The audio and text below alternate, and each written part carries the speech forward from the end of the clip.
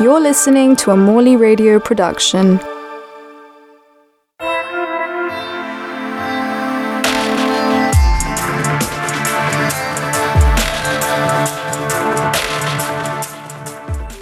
Welcome everyone to Artcast. Just a reminder, you can listen back to Season 1 on the Morley Radio website, and you can also listen to the previous 11 episodes of Season 2, which are also now available. These include Andy Holden, Russell Shaw-Higgs, Mira Calix, Barry Reigate, Helen Kirkham, Hannah Uzor, Peter Kennard, Jeremy Della, Indy184, Chris Corkwell, and Hera. And the decision to originally do this podcast was inspired by photographs taken from the polio outbreak in 1940, where students were being remotely taught by radio. So the podcast, Artcast, started in January 2020 during the lockdowns, and I was aiming to disseminate material for students by limiting screen time and providing a feed of information for when they're taking a break from the screen. And I'm really excited to welcome with us today David Shrigley and one of our photography degree students, Catherine McGeary. So as a huge fan myself, I can state that I own the following David Shrigley related merchandise. I have some David Shrigley cufflinks. They're die cast, and one of them says chaos and the other one says order. I don't normally wear cufflinks. In fact, I never really wear button shirts, but I thought I'd get some to wear to one of my best friend's weddings, that of Rolly and Manuela, which was a really beautiful wedding in Genoa. I have not actually worn the cufflinks since. And also David Shrigley's books, which I can highly recommend. He kindly signed one of them for me at his private view, which is when I asked him if he'd like to take part in this podcast, and to which point he said, "What now?" And from that PV, he was also exchanging tennis balls. So there was a show called the Mayfair Tennis Ball Exchange, which was an installation comprising of 10,000 tennis balls, which is at Stephen Friedman Gallery, where viewers were invited to take their used tennis balls and exchange them for a new one, eventually accumulating into an ever-evolving installation as more and more members of the public intervened with the installation. And then in addition to the tennis ball, visitors were rewarded with a pin badge. Now for a little bit of bio and facts. His initial fame was perhaps regularly designing Guardian cartoons since 2005. He directed the video for Blur's track Good Song. In 2005, he designed the London Underground leaflet cover. In 2013, he was nominated for the Turner Prize.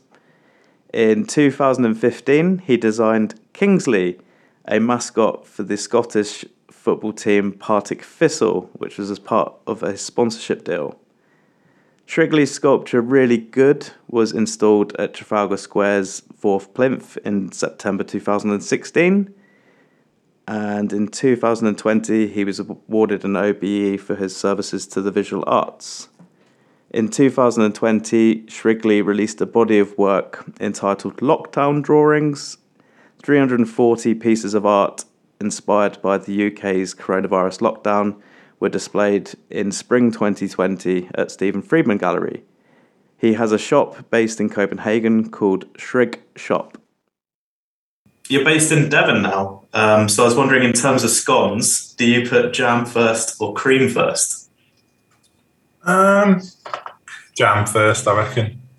What jam first? Yeah, well, I'm not from Devon, so I can do it. I'm from Leicester. We don't have scones in Leicester, so do whatever we like. But yeah, I'd definitely say jam first. It's counterintuitive otherwise, really, isn't it? Yeah, I've heard that Devon always the cream first, but I'm definitely the same, I think, but jam first. And then the next question I always ask my guests, what's your favourite colour and why? Black, because it's really useful.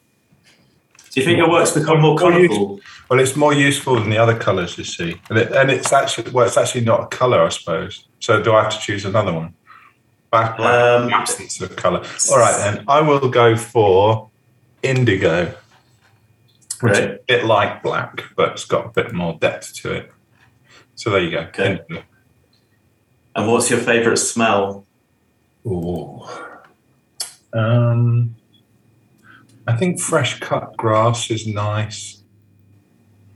And toast. Toast's nice. Yeah. Yeah. How well done do you make your toast?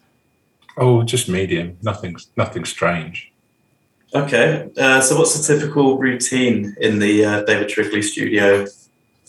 Well, get up at 5 to 2, do a podcast. I'm joking.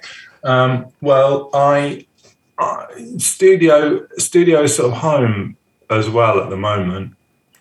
Although it changes over the years, it's changed. I've had various studios in different places, but the last couple of years, it's this spare room in my little kind of slightly disrepaired house in Devon. I get up about. Well, it kind of depends when the dog wants to get up, to be honest. If I didn't have a dog, I'd probably get up much later, but in reality, it's about 7 o'clock.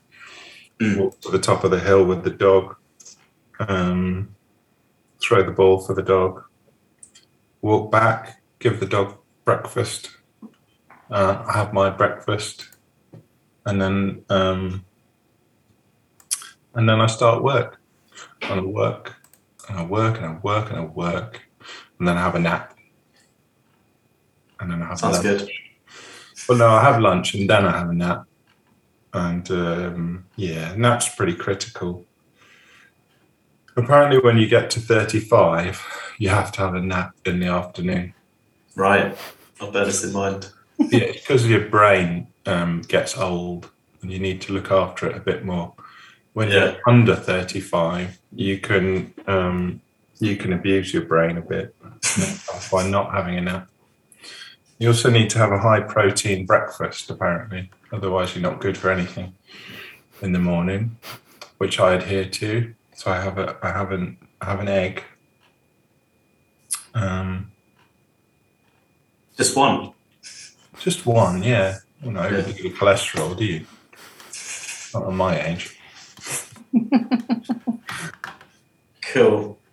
So you're in Devon now. Do you think this has impacted your work or inspired you at all? And how would you compare it to previous places you've based yourself? Say Glasgow. I know you were there since you studied at art school. Yeah. Well, I think everywhere has an effect on you, definitely. I guess it's very remote. It's a very different life living in a little village, very different social life. So you can't have everything in one place. So you sort of sacrifice your wide social life and cultural things with landscape and nice walks and swimming in the sea, which is a pretty good trade-off. Albeit there aren't so many people here, so you don't, your friends are kind of assigned to you rather than you choose. But again, that's all right. I kind of get on with people. When I lived in Glasgow, I lived in the city. I grew up in the suburbs in the Midlands, and I moved to the city. And I never thought that I would end up living in the countryside. This was a holiday home that I live in when I lived in Glasgow. And we bought a holiday home because the weather's much nicer down here on the south coast, basically. And we were watching a Hugh Fearnley-Whittingstall cookery programme, or I was. And it's all set down here. I don't think it's on anymore. River Cottage, you know that one. River Cottage is around here, although it's a slightly fictionalised venue. And I just thought, where's that? That sounds really nice. And we had a dog. We just got the dog. This would have been 9 or 10 years ago. And so we didn't want to go to Tenerife anymore because we couldn't take the dog. So we started holidaying in Devon and Dorset. And then we found this place, bought it as a holiday home, and then decided we didn't want to go back to rainy old Glasgow. So we ended up leaving and living here for a bit.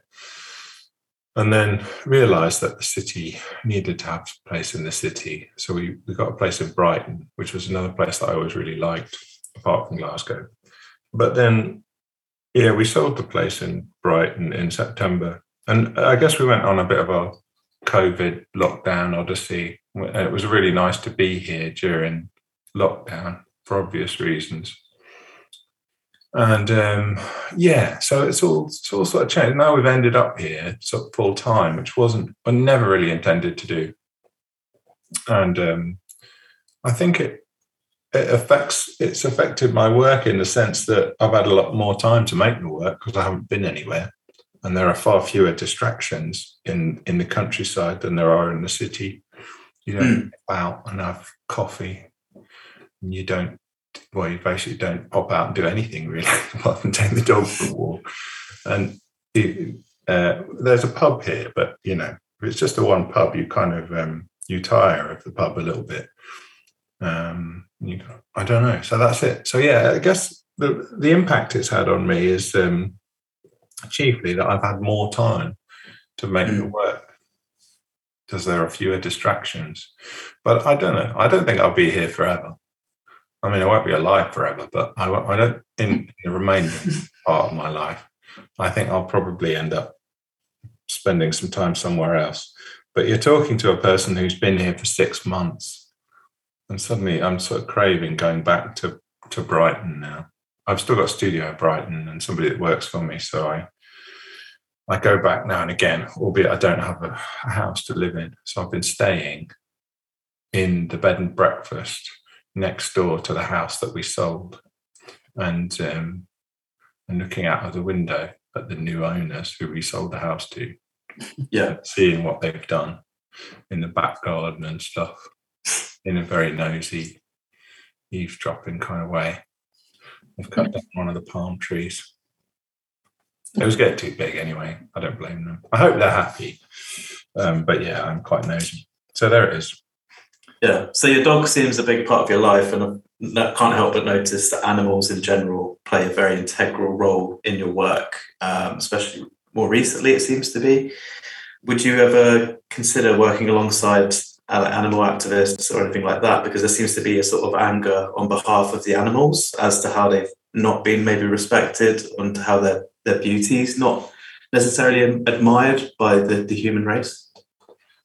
I'd never put a bomb in a public place, just so you know. But yeah, other types of activism maybe I would indulge in. No violence. I've become a little bit militant about animal rights. Although that said, I'm not really even a proper vegetarian. I don't eat meat, but I still eat a little bit of fish, and I still have a bit of dairy. Can't quite think of anything to replace the egg with in the morning. That's the problem. I once went to the Infinity Foods and in Brighton, which is a sort of long-established health food shop. And I said, I want to stop eating eggs in the morning because I want to go towards veganism. And I said, have you got anything that's will do the job protein-wise that an egg does for my aging brain in the morning? And what they should have said was no.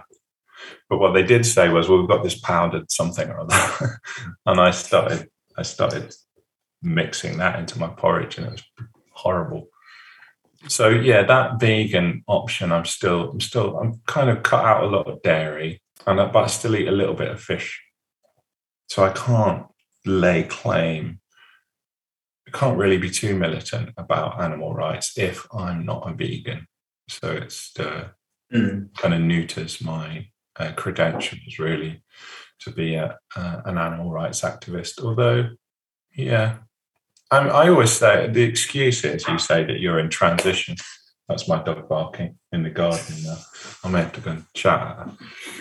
So yes, I am concerned with animal welfare, but I'm not a vegan. I was going to talk about the writing that you do in your work. I know you've said in the past that people might ask you what sort of font you use, and obviously it's your handwriting, which is the distinctive element, as is with anybody. But I was going to ask about the way you cross out words and this honesty it brings to your work.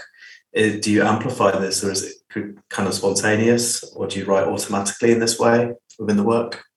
Well, I suppose It's not really an affectation. It's just a desire for some kind of truth to the line. So I don't want to correct anything, because it would add some level of artifice to the work that I wouldn't really approve of. And I always feel like whenever you draw anything twice, you never get it. You should only have one crack at it. Otherwise, it just gets progressively worse.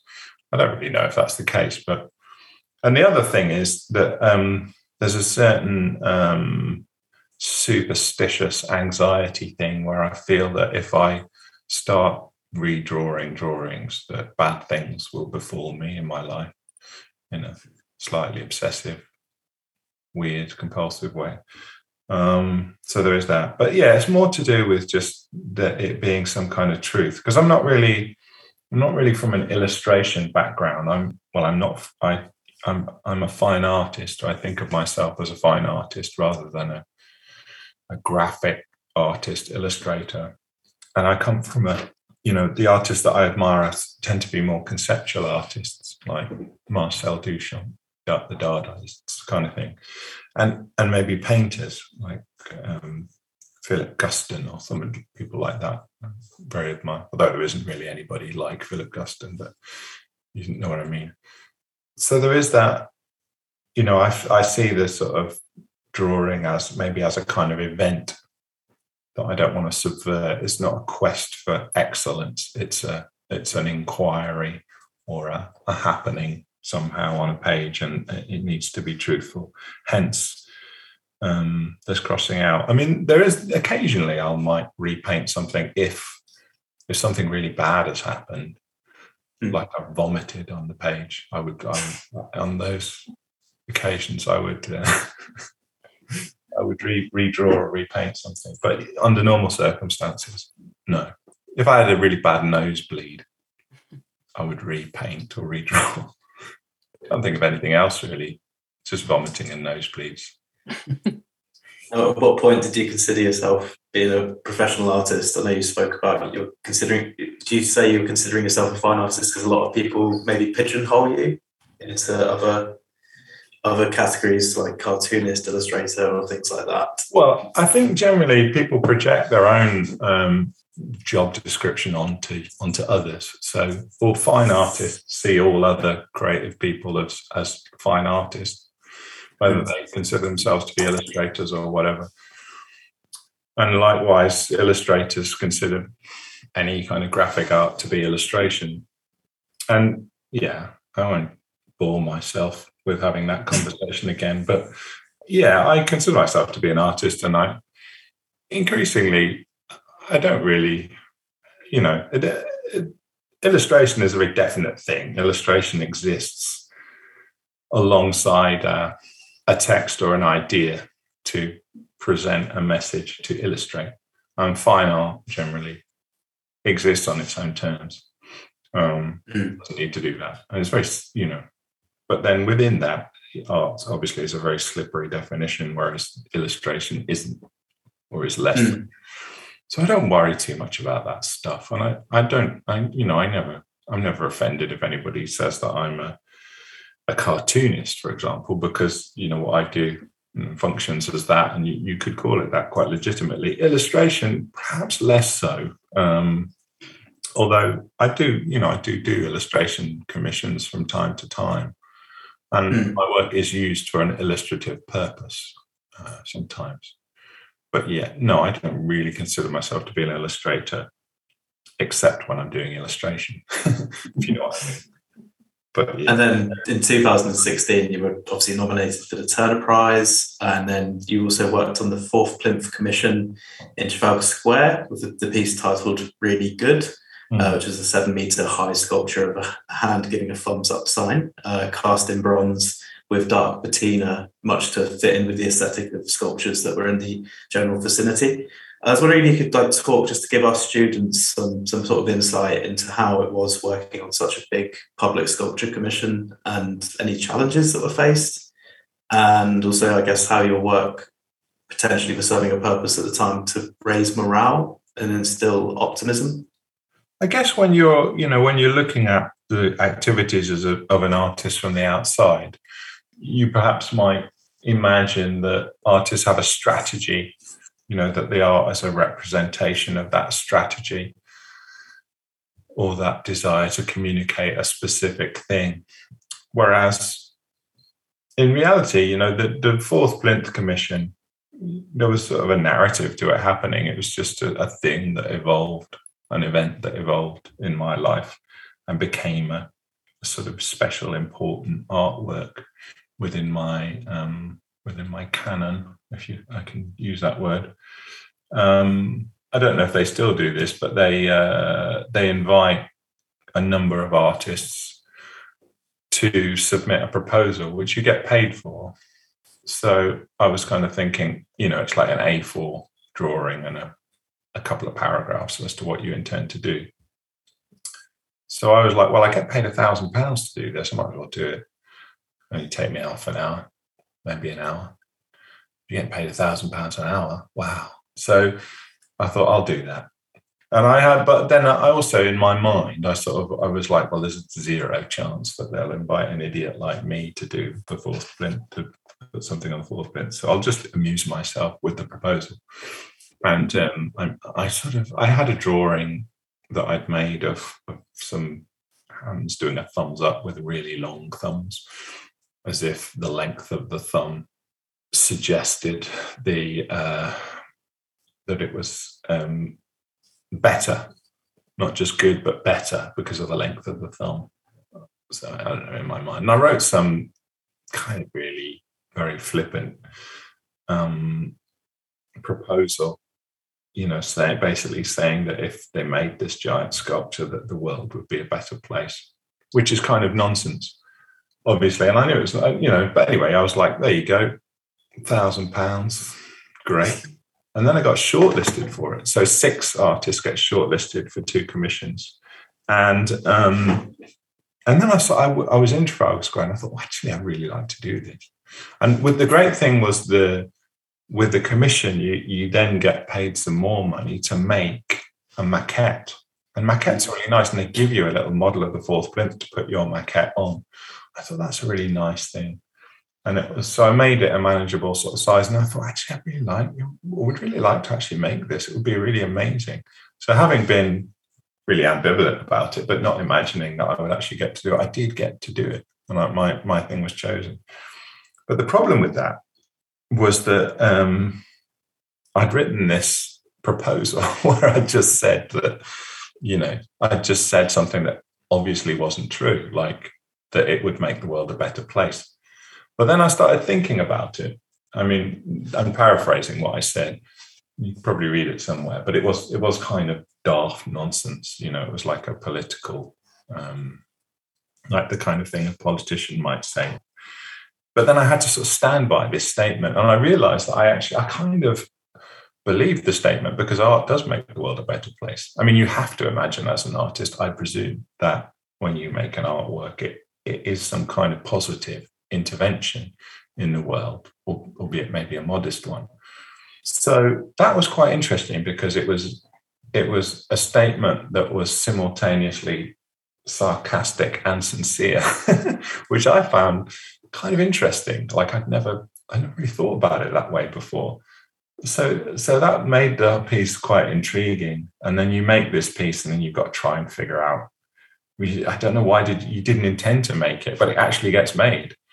And then it takes on a life of its own, and it becomes a work that people just project their own meaning onto. And that's the nature of all artwork, I suppose, that the viewer projects meaning onto it. So the artist isn't really fully in control of the responses they get from the artwork. So you had, for example, the Women's March. One of my friends was on the Women's March on International Women's Day, I think, and they all congregated in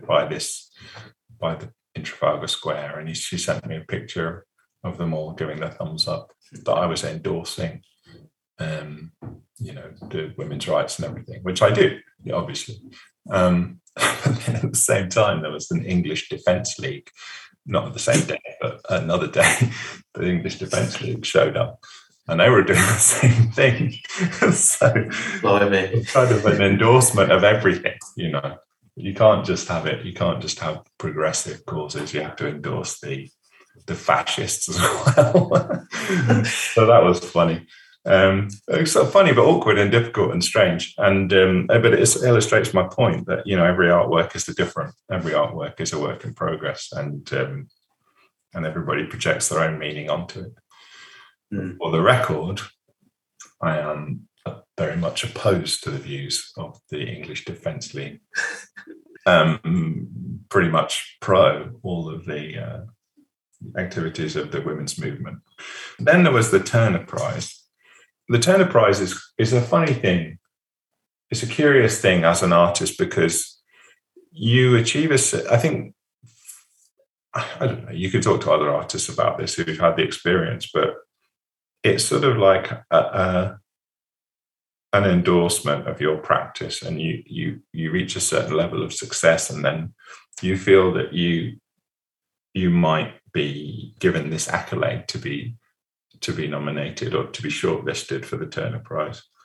And obviously it's kind of a big deal, but it's one of those things that after a certain point, what goes around comes around. So it's going to happen to you.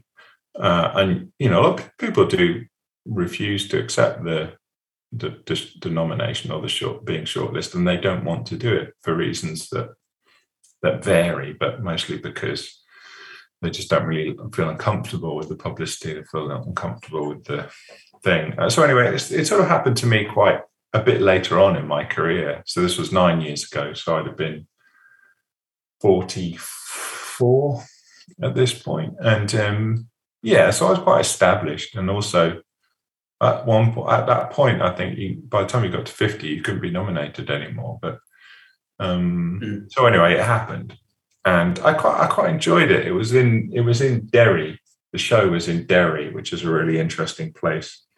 And I've always really liked Northern Ireland. The people are really nice, and obviously all the troubles and everything adds an aspect to life there, which is important to experience and to talk to people about.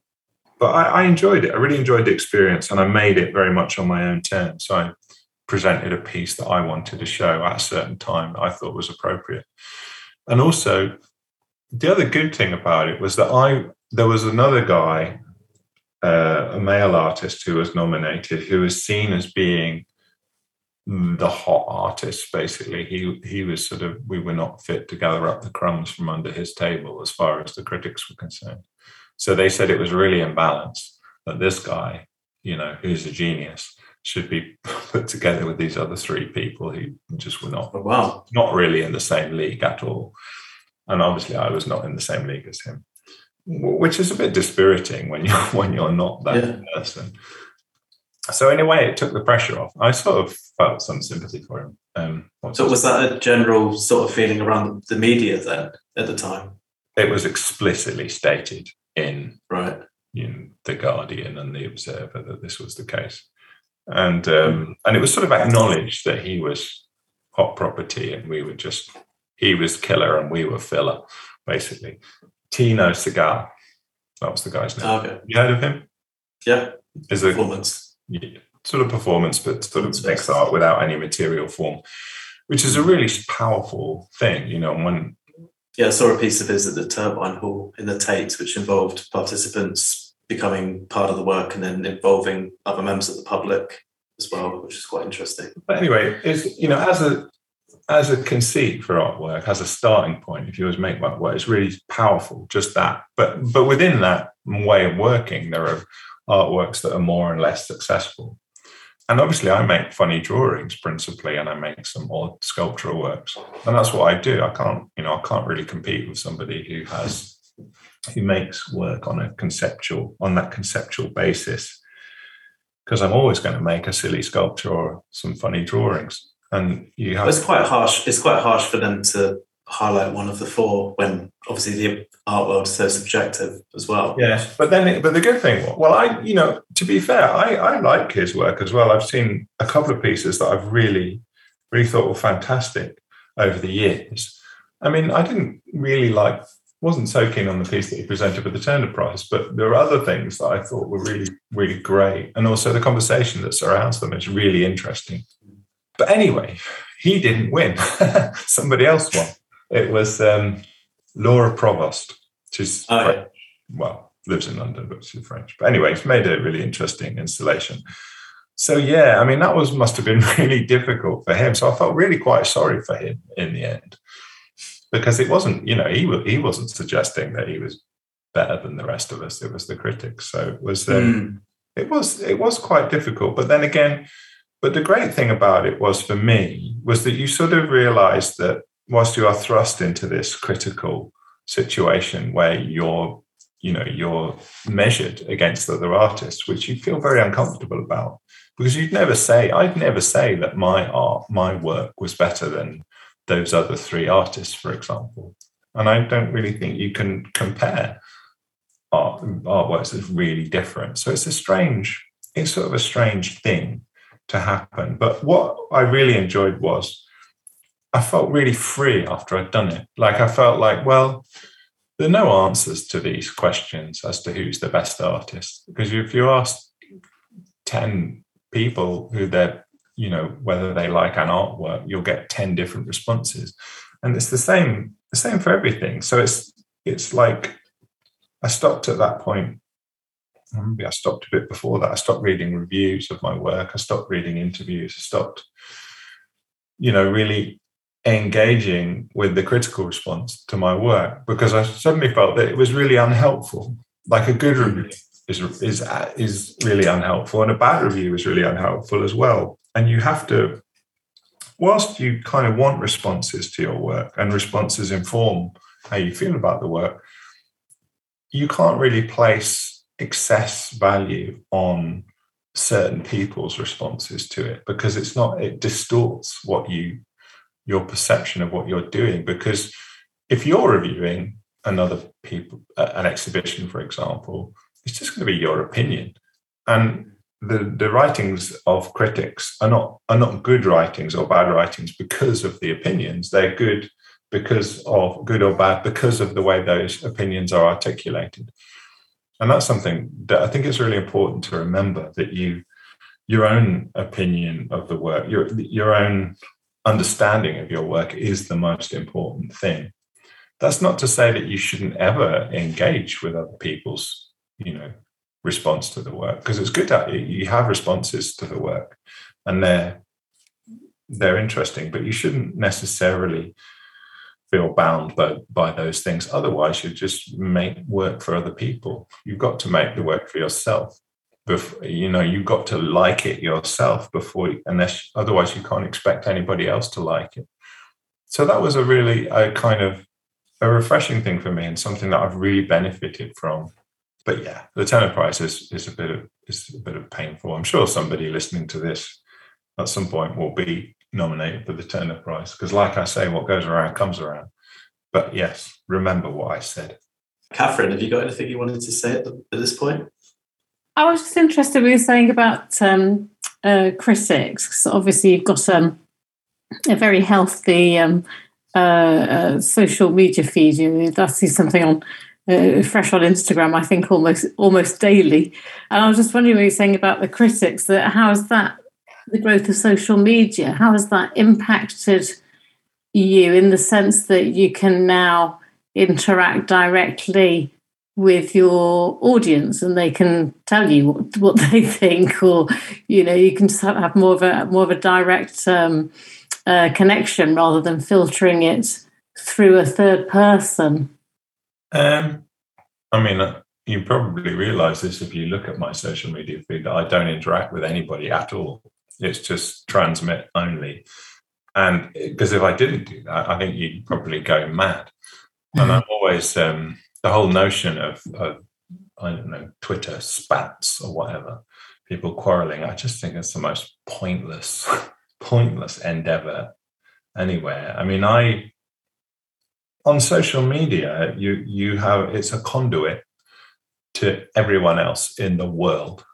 And do you want to kind of filter or sift through the opinions of everyone in the world, about your work, because it really is pointless, and it will upset you. And then, you know, I think human beings are hardwired to remember unpleasant things that people said about them, or bad responses, and they stick in your mind like a thorn. So 100,000 people can say that they love you, but one says that you're that was the one you'll remember. I mean, it's probably a very animalistic reason for that, you know, so that we can sort of see who our enemies are. But yeah, it's just not helpful. I think it's that said, I really like social media. I like, you know, that it's a form of publishing, and that you can have an output that's really put out there daily, that you're in control of, and you can. It's like publishing a book. It used to be before this existed. So I really like that, and you can have a narrative, and also economically, it's sort of business wise, it's obviously a good thing. I've realised that the more popular you are on Instagram or whatever, the more powerful you are, and people ask you to do things. And I'm sure they wouldn't have asked me 5 years ago. I'm sure like fancy fashion brands wouldn't really be that interested in me. Although, you know, I've done lots of merchandise stuff over the years. Yeah, you realise you have this power of a certain number of followers on Instagram. And that's sort of, I guess that can't really be a bad thing. But when I first started publishing books with a bigger publisher, which was maybe I've published books with publishers for 25 years. When was the first one? 96, I published a book with somebody else that wasn't like self-published. Then you do marketing and whatever, and then fast forward to 2010, I had a bigger publisher who published my work, and then they told me that I had to do social media, and then I sort of did social media in a sort of quite cursory way. Like, I didn't really understand why I was doing it. I was just basically doing it because the publicist had told me to do it. Twitter and then Instagram. And then I realized after a certain point that it was actually more important than publishing a book. Like, so that originally the social media was there to help the sales of the book. Whereas I think now it's almost as if the book is there to point people to the social media feed. So that's interesting. So it's become a really important way to disseminate the work, and I like that sort of adventure. When you're creating a piece, do the words come first, or does the image come first? Mostly the image comes first, but not always. I guess I tend to write lists of things and statements of things, and then I try to illustrate that statement, and I've sort of forgotten what I intended when I wrote the list of things. So I'll illustrate that, and then somehow, usually another text will arrive afterwards. So they're not really simultaneous. So it's an illustration of something I've already written, and then usually that text changes. So I don't know. In a way, it's sort of both. The text starts it off, but then the text doesn't always stay in the work. But yeah, in a way, the image, it's easier to write text to describe an image. But that said, my endeavor, as you probably realize, is to try, that there is a slippage between the illustration and the text that describes it. And that's the sort of field that I'm kind of mining. That I'm interested in, that slippage of the way that words don't quite describe images. Yeah, absolutely. I noticed on your website there's an entire section on tattoos. I wondered what your opinion is of that. Is that deliberate? How did that come about?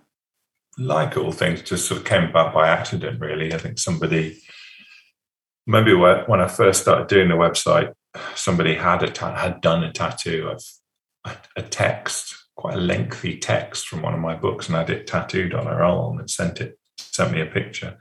So I put it on the website, and then it just was snowballed from there, where I became a de facto tattoo designer.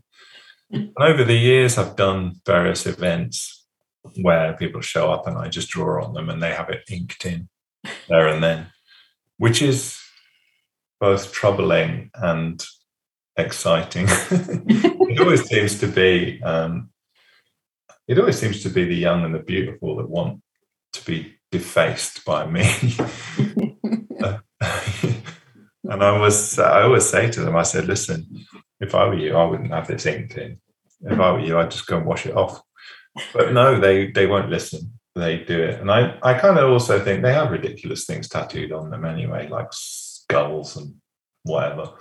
So I'm thinking, well, if they're going to have some horrible, horrible image drawn on them, it might as well be me that does it. I'd like to get the Partick Thistle football mascot tattooed, I think. You wouldn't be the first. Would not? I'd probably not, no. But anyway, yeah, that can be done. But you'll have to be a Partick Thistle fan to have that. That's true, yeah. You have to relinquish any other football sympathies that you have. I did have a little mini mascot of it because they were being sold on the Partick Thistle merchandise website. Yeah. So that. I know Craig, who's otherwise known as Kingsley.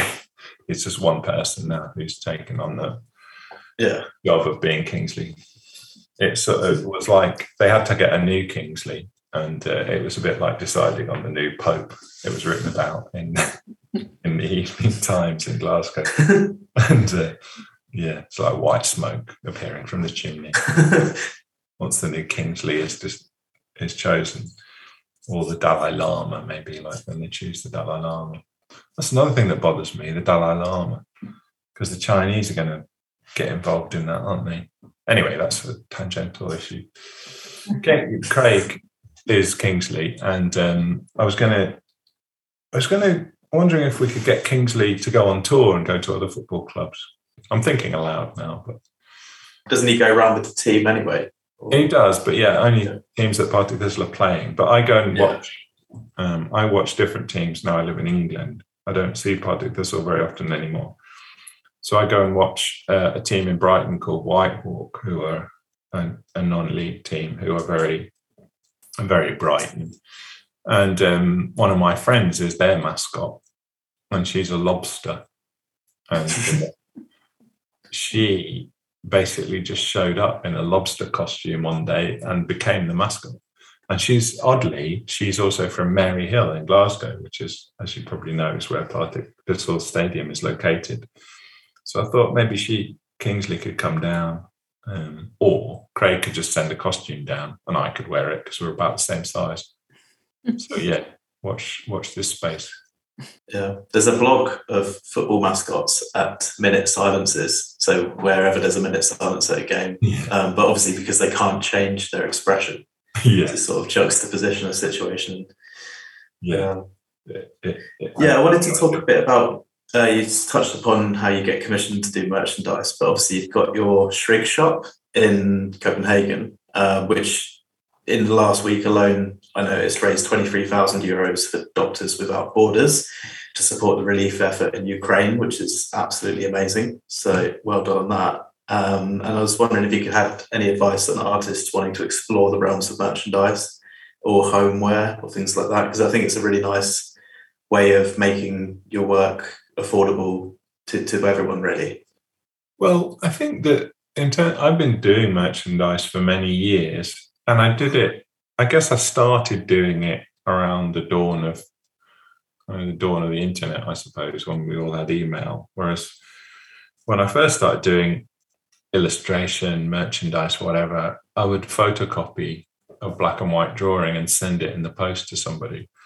And then once email arrived, you could just drag and drop image files into an email. People would say, can we do a T-shirt with this particular image? And you just find the image on your desktop and drag it into the email. And a month later, a T-shirt would arrive in the post. And it became very easy. But then I realized after a certain point, I had to sort of rein it in somehow, because I just was losing track. Completely lost track of all the stuff that I've done. I have completely lost track of everything that I've done. So in a way, the Shrig shop thing was actually a bit of a response to being ripped off, to be honest with you. You reach a certain status and you get ripped off. And that's just the way it is. So in a way, I have to do merchandise. Otherwise, the merchandise would still be there and I just wouldn't have any control over it and I wouldn't get paid for it. So, and also, obviously, having the Shrig shop means you can do charitable things like you just mentioned, which is nice. But it's nice to do things on your own terms, I guess, I would say. And that's part of the rationale for doing, for having my own shop. And it's a collaboration with the gallerist, Nikolai Valner, who I have in Copenhagen, who I have a very long relationship with. And I know Copenhagen is a city that I go to a lot because I make prints there and have a lot of friends there. And so oddly have just one of those cities that I've ended up having a relationship with and know a lot of people from there. And they seem to have some relationship to Glasgow over the years, which I never quite understood why. But anyway, what I'd say to anybody, young artist who would think about making artwork for merchandise, is that the rules are the same as making an artwork, really. As long as it's a good, tea towel, then that's fine. It's just the same as making a painting, make a good painting, make a good tea towel, make a good whatever, pair of boxer shorts, whatever you care to do. I guess also it depends on the type of artist you are as well. It's sort of like, I'm sure Monet's water lilies wouldn't look that good on a tea towel. Whereas my drawings, they're not really compromised so much by being put on merchandise because they're just black and white drawings. So the same cannot be said of Monet's water lilies and the tea towel version of water lilies, which I'm sure you can buy somewhere. Yeah, definitely. A really big tea towel of it. Maybe that would be. Maybe a beach towel. Yeah, maybe beach towel. I don't know. Anyway, Monet's not around to discuss this, but I'm sure he would. I'm sure he'd be cool with it. He'd be like, "You want to do a tea towel, dear Claude? We saw your painting, the water lilies, on your Instagram feed, and think it's an absolute knockout. We would like to make a bath mat out of water lilies' image. Would you be amenable to this, Claude?" Claude writes back, oui, mais oui, bien sûr. Knock yourself out. 5% of RRP. I'll CC my agent into this email. What would your dream art school consist of in terms of facilities, curriculum, and teaching structure? Everybody would get lunch every day. Lunch cooked for them. And there would be a place to have a nap. And that would be the chief requirement. But I think the most important thing is to have a space. Obviously, just have a space to work in, to have the ability to make stuff. Basically, all the things that you don't currently get at an art school. We're quite lucky at Morley, actually. We're quite lucky we still have studio spaces, one of the few that do. So that's good. I think it's really good for the students to be able to produce stuff and live with it and return to it rather than packing it up or hot desking. Yeah, I think that's a disaster. I think you might as well not go to art school if you're just hot desking.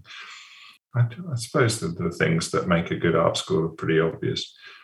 Having somebody to talk to about your artwork who knows a bit more about making art than you do, that's kind of important.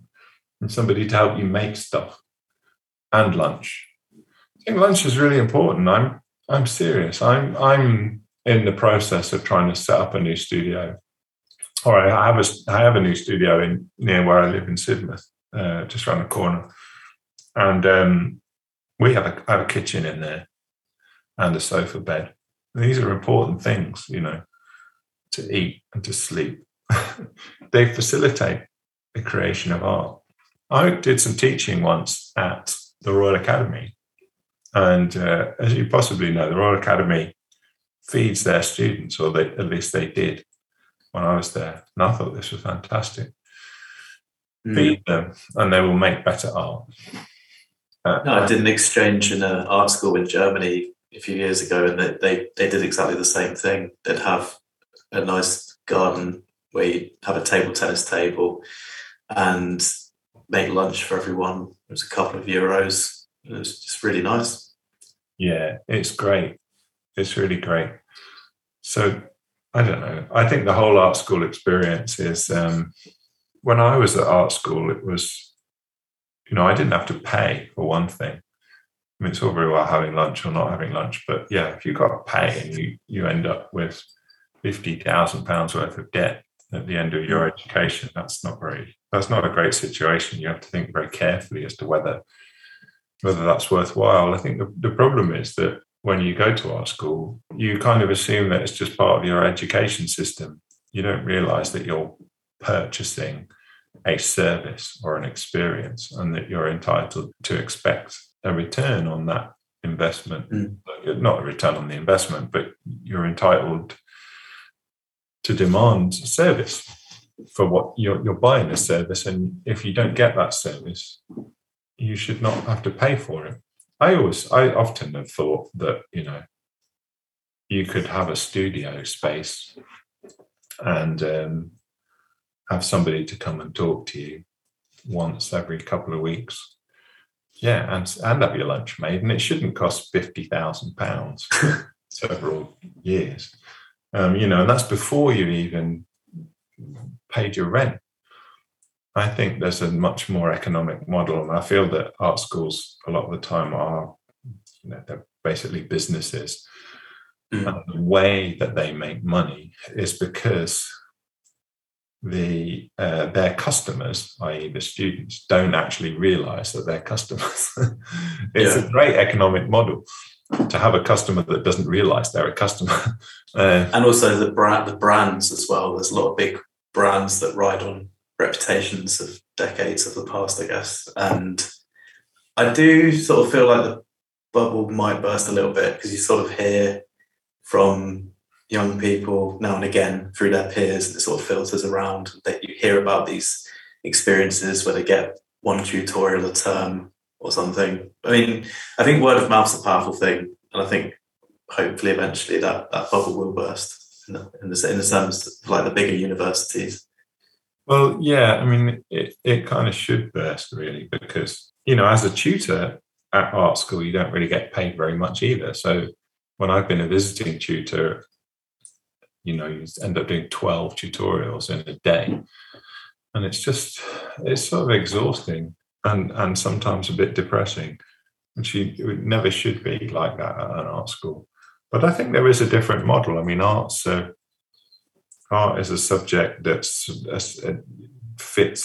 doesn't fit very well into the education system, but it seems to have been shoehorned in as if having, a 2-2 in fine art, which is what I've got, is going to help you in the world of work. And, I became a professional fine artist, and I've got a degree in fine art. But that's not the reality for most people. It certainly isn't going to, the fact that you've got a degree isn't really neither here nor there. If you want to be a practicing fine artist, I think it's a rip-off to some extent. And I like teaching. I like sharing experiences with younger artists and in hopefully helping people in that way. But I'm at a stage now where I don't really care. I don't want to be paid for it. I don't need to be paid for it. But at the same time, I don't want them to pay for it either. I think it should be free to all human beings to be allowed to make art and to be allowed to have some response to that artwork and to be taught how to make it. Because it doesn't take that long to figure out how to make artwork. I mean, it's obviously difficult to make good artwork, but I think it's a very human thing to want to make an artwork, to make something, to register your existence somehow. And I'm very much against people trying to monetize it. Okay. Have you got any more things you wanted to ask, Catherine? No, I've got a little scribble down here that says accessibility and the democratisation of art. Somebody was saying to me the other day, because I was saying I was doing this on today, they were saying that they feel that you're almost like a gateway drug, as it were, like into art, that it's very straightforward isn't the right word. Yeah, democratization of art, I don't really know. I don't really know what's meant by that, in the sense that, because my art exists on tea towels, it's democratic. I'm not entirely sure. I think when you talk about democracy, it depends. I think everywhere should be accessible to an audience, and the audience should be inclusive. The attitude towards having an audience should be as inclusive as possible, in that nobody should feel intimidated about entering an art space and looking at art and thinking about it and having an opinion about it. And also, nobody should feel that they're not included from the ability to make art as well. But that said, you still have to, there's still expertise within art. Mm. There are still artists who are really worthy to occupy a space. And it's important that you have professional curators and professional artists and experts. I think that's important. But at the same time, everybody should feel that they're included in that conversation, and everybody should feel that they too have the ability to make art, or the facility to make art. So yeah, I believe in democracy, but I also believe in expertise, if you want to call it that, or I believe in I believe that the fancy artists like me should be respected. No, I'm joking. I mean, the thing is, like, I'm doing a community art project in Sidmouth, near where I live here, and it's called Sidmouth School of Art, and you can go to sidmouthart.org. It's not called Sidmouth School of Art.org because that would have the word fart in it, which we sidmouthart.org. Anyway, it's basically a community art project, and our model is that we have it's very small. We have a billboard space that we set up in the centre of Sidmouth. Practicing artists are invited to come and make a work for the billboard. And then as part of that, they do a workshop or a mentoring session with a group within Sidmouth. So we had a professional photographer called Robert Darch, who's a kind of a local guy to Devon. And he made a piece, a really, really, really lovely billboard piece. And then he mentored the Sidmouth Photographic Club to help me, who were all amateur photographers. And then some of those people who were mentored made work for the space. So we had this, we were sort of acknowledging that Robert was a fancy photographer, fancy artist. And we acknowledged the fact that he had something to say that those amateur artists wanted to listen to. Mm. But it was about sharing, and it was about facilitating other people. So it was a nice model. But if you know what I mean, I feel like there was democracy there, but also there was a respect for somebody who has a practice that other people don't have. He's had experiences and has talent and insight that other people didn't have, and that they really benefited from. That sounds lovely. That sounds really nice. What's next on the agenda? Dog walk or some drawing? No, I've already bought the dog. I don't know, what day is it? Wednesday. Is it Wednesday? Well, I'm making some lino prints, and I've got my, you see it just in the corner of the frame there. I've got a hot plate and some lino. I had it lying about, and I realised that lino doesn't last forever. I feel like this might be drying out, so I've got to use it all. So I'll be carving lino. I'm going to put my old clothes on and carve some lino and possibly have a nap. Excellent. Well, thanks for joining us. My pleasure. Have a good day. Enjoy the rest of your day. All right. Nice to talk to you guys. Okay. Bye. Thanks for listening to Artcast. Today we were joined by David Shrigley and Catherine McGeary from our photography degree here at the Chelsea Centre. You can check out David's work at davidshrigley.com. If you'd like to own an affordable piece of the man himself, you can also find out more about David's merchandise at shrigshop.com, where you can find postcards, posters, accessories, homewares and limited editions. And that's a wrap for Season 2. I'd like to extend a huge thanks to everyone at Morley Radio who's been assisting with the production of the series. And thanks to everyone who has been listening. I've really enjoyed the series in terms of actually having students join me for the discussions. It's been really great having a range of different perspectives from a mixture of courses and levels, which has been really nice based here in the studio with the different guests. Thank you.